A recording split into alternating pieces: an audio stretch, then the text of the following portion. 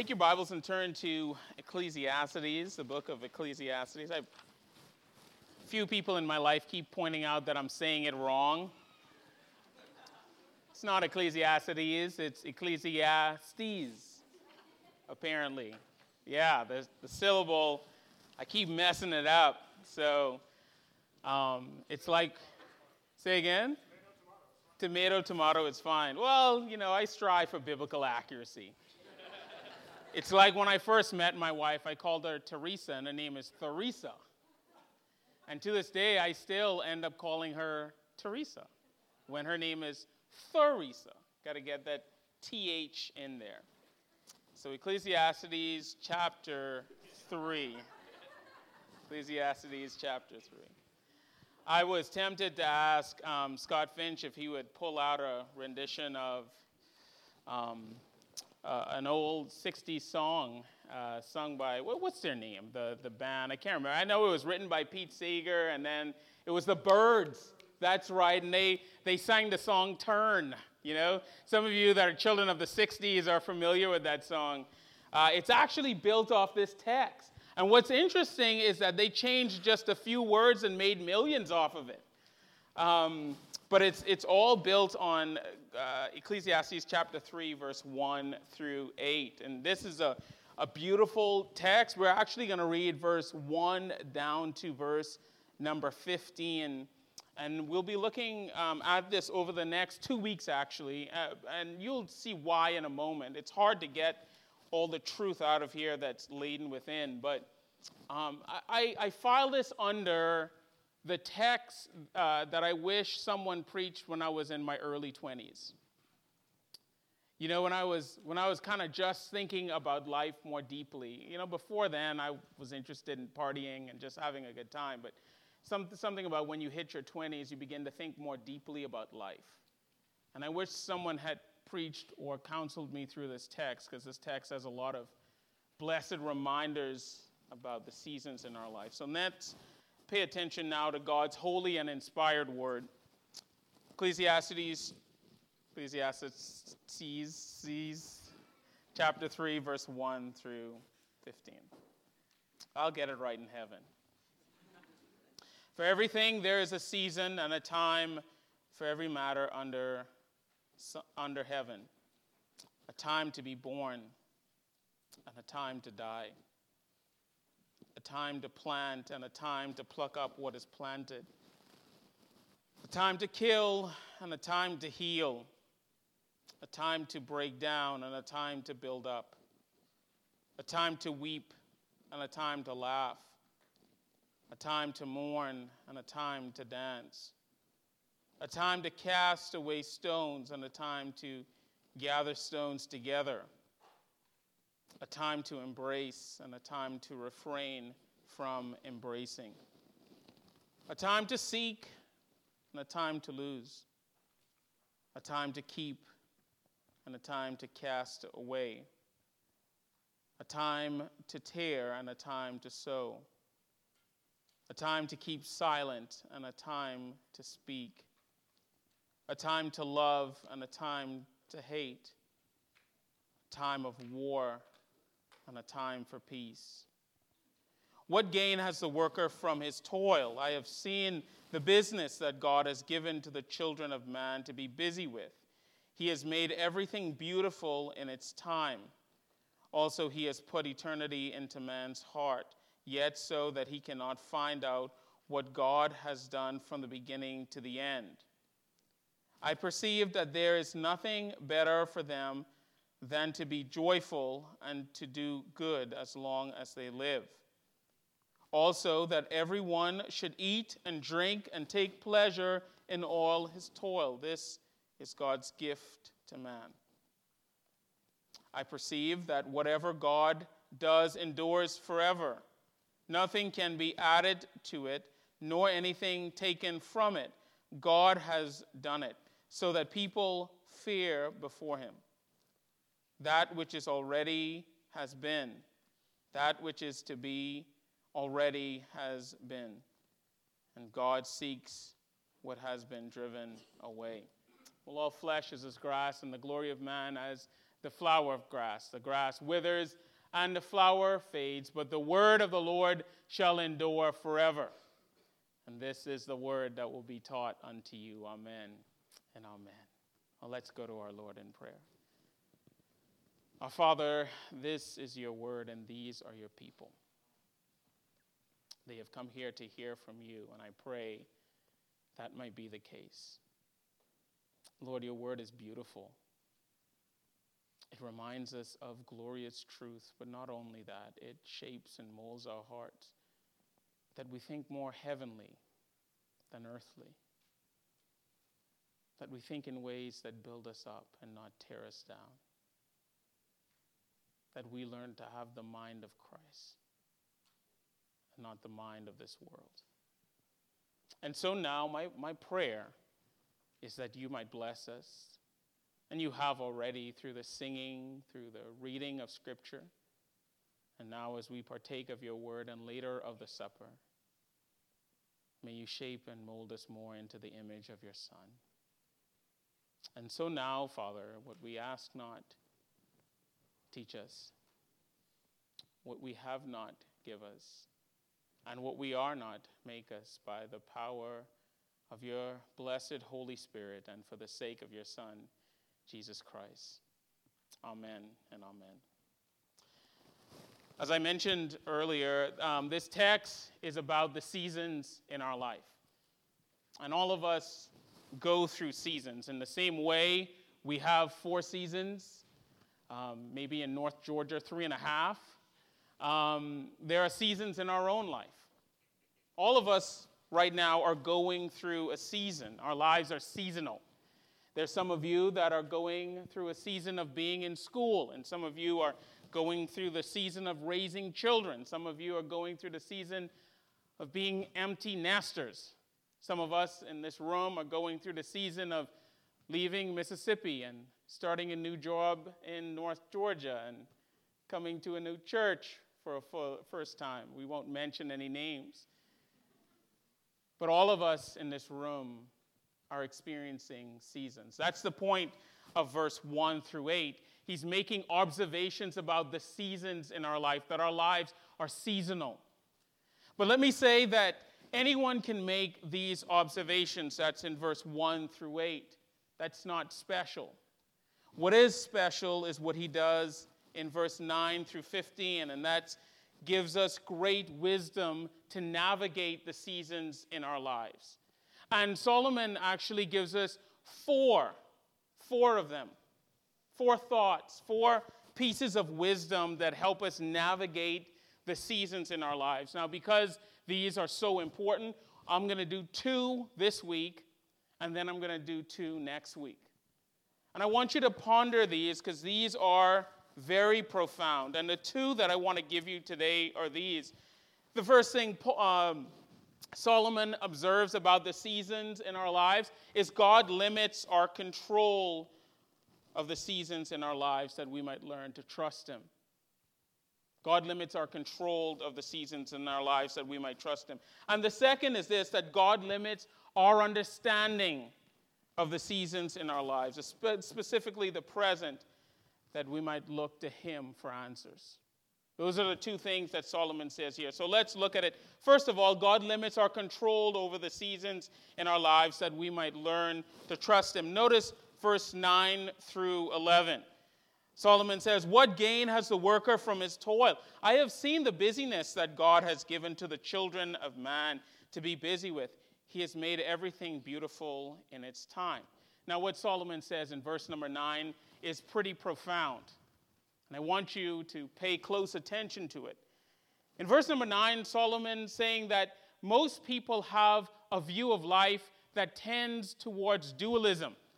They look at life as either good things and bad things that are happening to them. Notice in verse 1 through 8, Solomon says if there was a ledger of some sort or if there was an Excel spreadsheet, on one side of that we'll have all the good things that happen to us in life.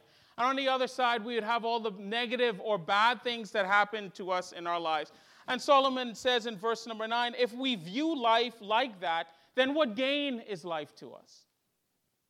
If we look at this list and we say, well, it's good to be born, but not good to die. It's good to plant, but it's not good to be planted. Or in reverse. Or it's bad to kill, but it's good to heal. If we have this vision of life, Solomon says, it will lead to depression. It'll actually lead to disillusionment and frustration and emptiness. That if we look at life as simply the good things that happen to us and the bad things that happen to us, then we'll miss the point of life. In verse number 9, he says that there are people who view life like this, and you know those people. They view life as just simply good or bad. And if good things happen to them, they'll say, well, I'm having a good day or a good life. Or if more bad things happen to them, they'll say, well, my life is not going so well right now. I'm having a bad time of it. Good and bad. That's how they view life. And Solomon says here, if that's how we view life, then we will be miserable, ultimately. And so is that how you view life? Simply as good and bad? Do you know people that view life like that? Solomon is saying that's not good. In fact, Solomon then pushes us to see that there's a better way to view life, not simply as good and bad things, but things that work together for the good of God. You say, Pastor Dennis, how do you know that? Well, look at verse number 11. He forces us to have a heavenly perspective. He said, and he, meaning God, has made everything beautiful in its time. Everything is beautiful in its time. So what is he saying? He's saying that there's a time to die that's beautiful. There's a time to die that's beautiful. There's a time when things are cast away, and that's a beautiful time. Everything that God does on this list, I know some of us look at this list and we might see all the good things, and those are the things that we want. And then we see negative things and we think we don't want those things.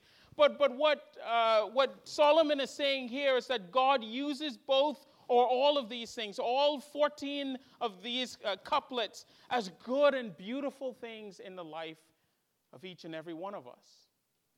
Because he's doing something glorious in us and through us.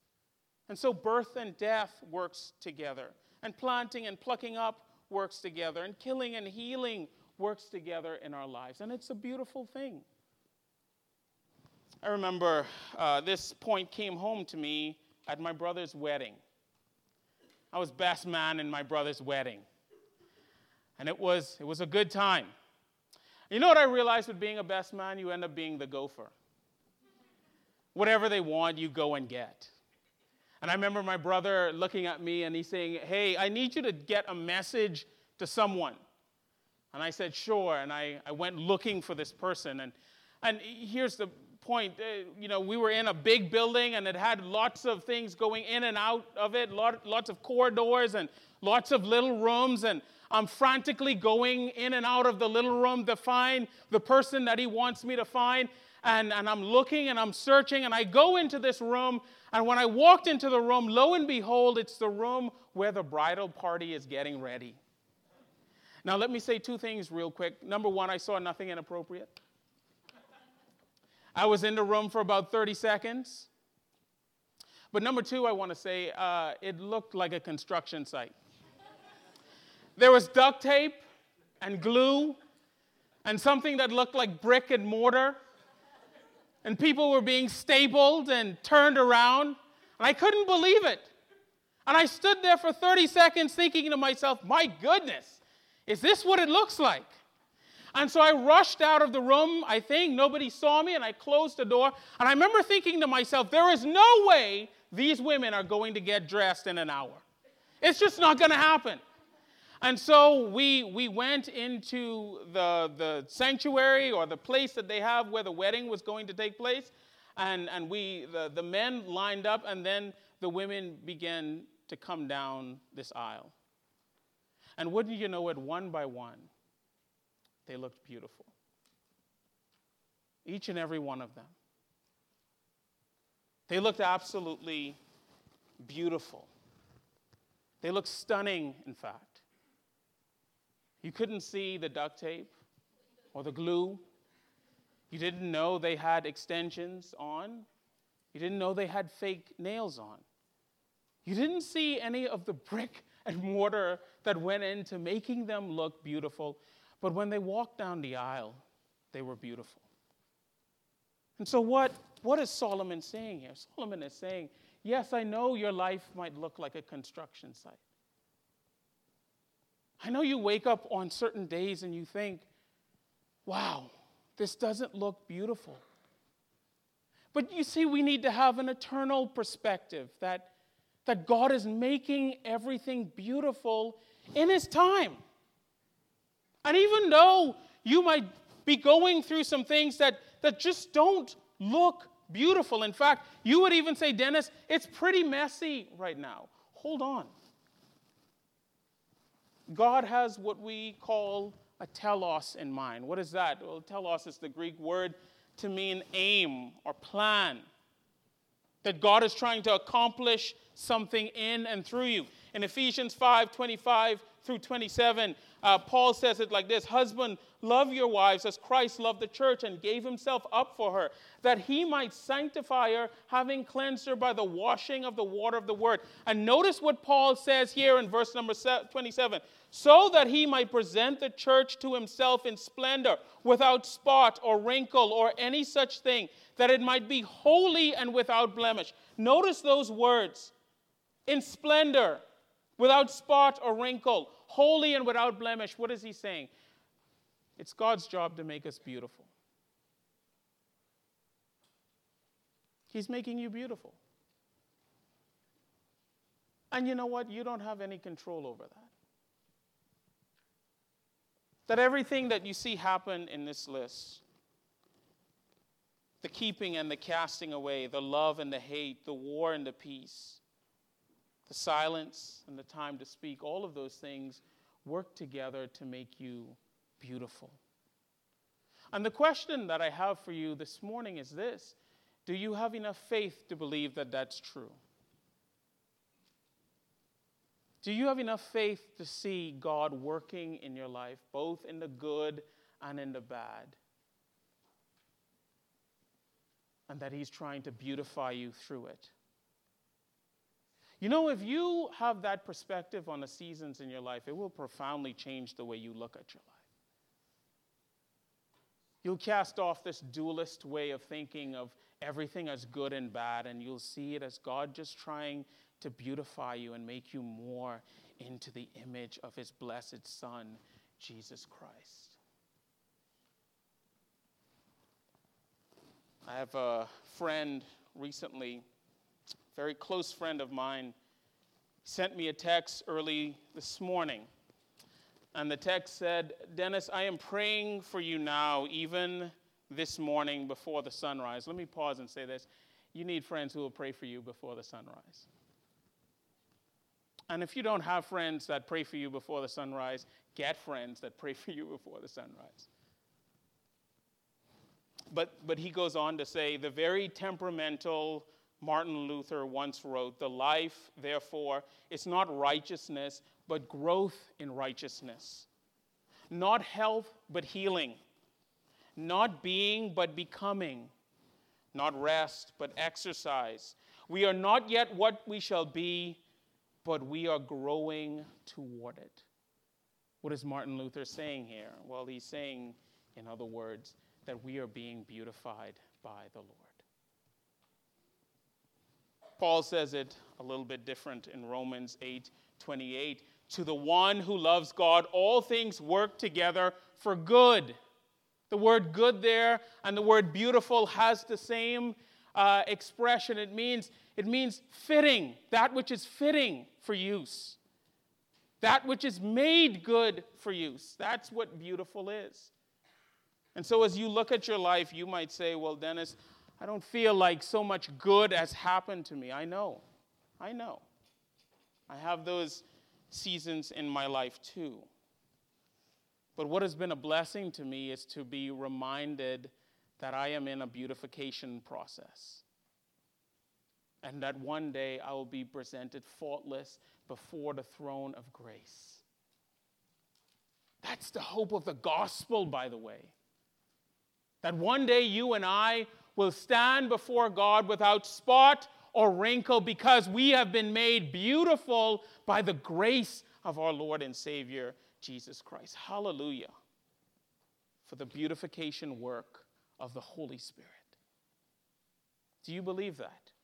Do you look at your life like that? Notice the second point I want to make is this.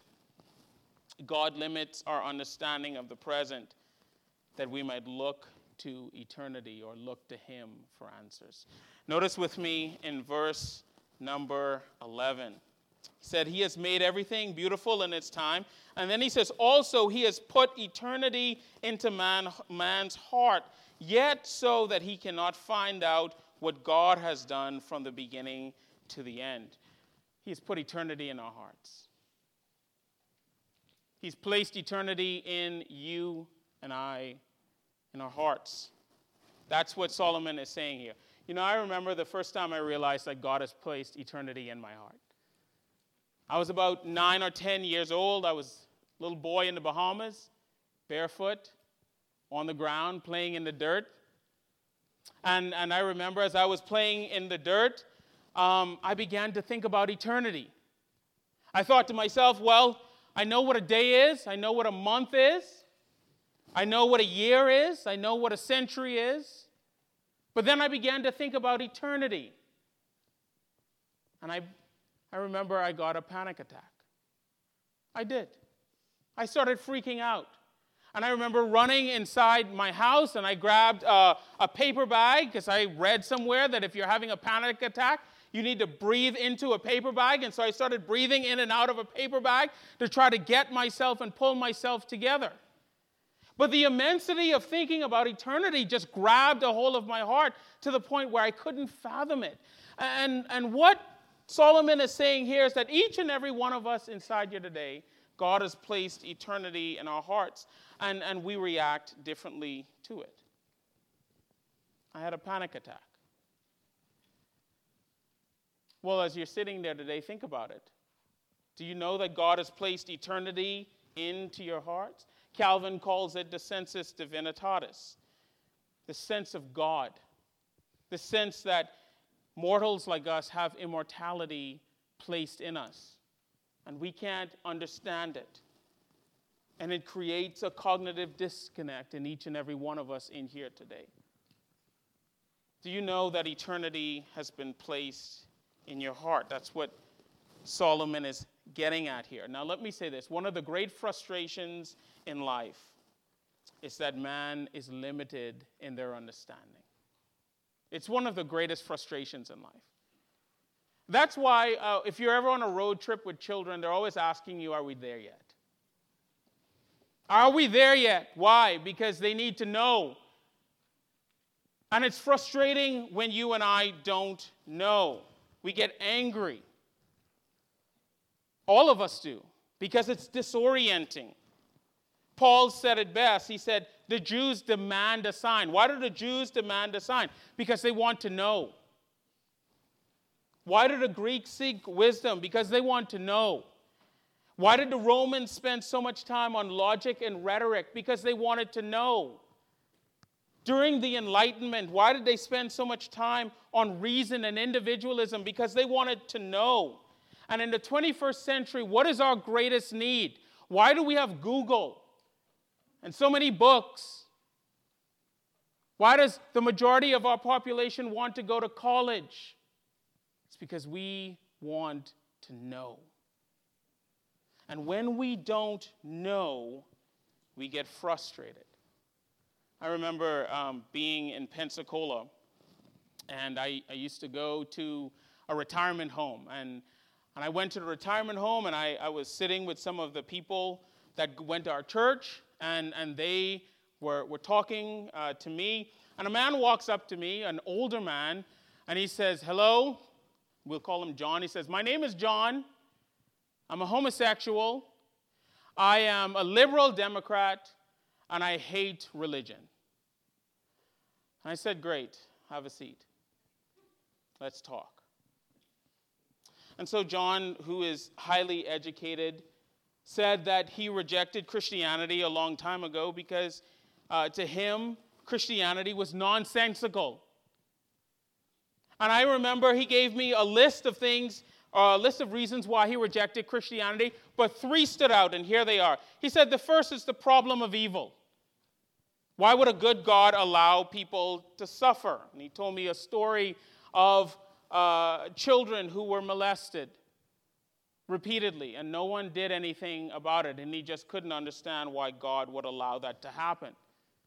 And the second one was God's sovereignty and man's free will. He said, why is it that God would hold me culpable for my sins if he is sovereign and can stop it? And then the third question, he said, he didn't understand why God would allow people to go to hell for all eternity if they only sinned for 70 years. These were all the questions that he asked. And he said he rejected Christianity because he never got a good answer for it. Now, he and I talked about all 3 of these and so much more, but his reasons are simply this. He rejected Christianity, he rejected God because he didn't understand the purposes of God in the here and now. And so he got frustrated at God because he said to himself that God was acting without cause. Without cause, that God didn't have a reason for why he is doing these things, that God is acting and limiting our knowledge just to punish us. And as I talked to him and tried to tell him that's not the case, he refused. You know what I've realized in my short time being a pastor and talking to people, that there's many people, and you know them, that get angry and frustrated at God because they don't understand. And maybe you are inside here today and you are the same way. You're dealing with sickness and you don't understand why God is allowing you to go through that sickness. Or you have children who don't know Christ and you're wondering why I've faithfully served Christ and I have children that don't believe. Or you were sexually abused, or you know others that were. And there seems to be no justice for that. Or you suffer from sickness and depression and you wonder why. Why is it that God is allowing me to go through this? Or you've suffered separation from a spouse or divorce, or your parents might be getting a divorce. There's all sorts of reasons why you and I get angry at God. Because we think God is acting without cause. I had a professor who called it Henem moments. The Hebrew word henem means without reason. It's found in Job chapter 2, verse 3, in which Satan comes to God and says, God, can I punish Job? And God says to Satan, why are you acting this way without cause? Job is a perfect man. There are many of us inside here today feel like Job, where God is punishing us or punishing the people around us without cause, because we don't understand what God is doing. And so we attack God. Well, I think the people that understand this aspect of Henem, of God acting without cause seemingly, are the African slaves in America from 17th century to 19th century. It's amazing that in the midst of many Henem moments they experienced, tragic moments in which they felt that God was acting without cause, they didn't try to find the answer to that problem on this earth. They reached for eternity. You said, Pastor, what do you mean? Have you ever read through the Negro spirituals? I'll give you some of the lines from them. The first one is Wade in the Water. It's a popular one. Probably many of you have sung it. Or how about Come By Here, My Lord? Or Swing Low, Sweet Chariot. Or It's Me, O Lord, Standing in the Need of Prayer. Or the one that our children sing quite a bit, He's Got the Whole World in His Hands. What do you notice about all those songs? With their lack of education, instead of trying to unscrew the inscrutable, they reached for eternity. Because they understand that God limits our understanding of this world for that very reason. The answer to the problem isn't found in the here and now. You have to stretch beyond the here and now to eternity, and that's exactly what they did. They reached for eternity. You know, the hubris of the modern man is seen in the reality that we insist on knowing everything. We have to know. We have to discern. We have to understand now. But don't you realize that God on purpose limits your understanding of the present so that you will flee and run to eternity? Because in the midst of henna moments, there's nothing else we can do but reach for eternity. That's what he means by he puts eternity in our hearts. He's not doing it to frustrate us or to anger us so that we might reach with eternity. Now let me end with some good news. The good news is we don't have to reach far for eternity. Because when I read my Bible, eternity came to us. The Word of God says that Jesus Christ came and tabernacled with us. And he did this at the right time. And as I read this passage, I'm reminded that Jesus experienced a time to be born and a time to die. That he experienced times of weeping and laughing, mourning and dancing. That he experienced times where he kept silent and yet were called to speak. That he experienced times of love and hate, war and peace. The glorious reality of the gospel is this: eternity has stepped into time, and you and I are better off for it. That the glorious wonder of the gospel is that our Lord and Savior Jesus Christ, at the right time, stepped into time, not just to be an exemplar for us, but for our atonement. And that you and I, in the midst of any season we're going through, don't have to live in despair. Eternal life is now. Right now, you could experience eternal life. You don't have to wait for it because eternity has come. Paul reflected on this in Romans 11:33, and he says, "Oh, the depths of the riches and wisdom of God, how unsearchable are his judgments and how inscrutable is his ways." What is Paul saying there? Paul says that I've looked at the world, and I've seen that there are certain things I cannot understand. And instead of having a panic attack and instead of being angry and frustrated at God, it leads me to worship him. Leads me to worship him. So what's my big takeaway for you today? Well, in the midst of whatever season you might be going through, learn to worship. Learn to thank the Lord for each season. Yes, I know some seasons are more uncomfortable than others. Some seasons are more difficult than others. Some seasons are less understandable than others, but all are working together for the good. Do you believe that? I urge you to. Let's pray. Father, we thank you. We thank you for the reality of the gospel. Each and every one of us inside here today are going through various seasons in our lives. Seasons of transition. Seasons of frustration. Seasons where we don't know whether we're going or coming. Lord, thank you that you limit us. You limit our understanding of the seasons. I thank you that you limit our sovereignty and our ability within each season, also that we can turn to you. Lord, bless us now. May we reach for eternity and be reminded of Christ, to be reminded of the gospel, that eternity did come, and now we can rest. And we ask this in Jesus' name. Amen.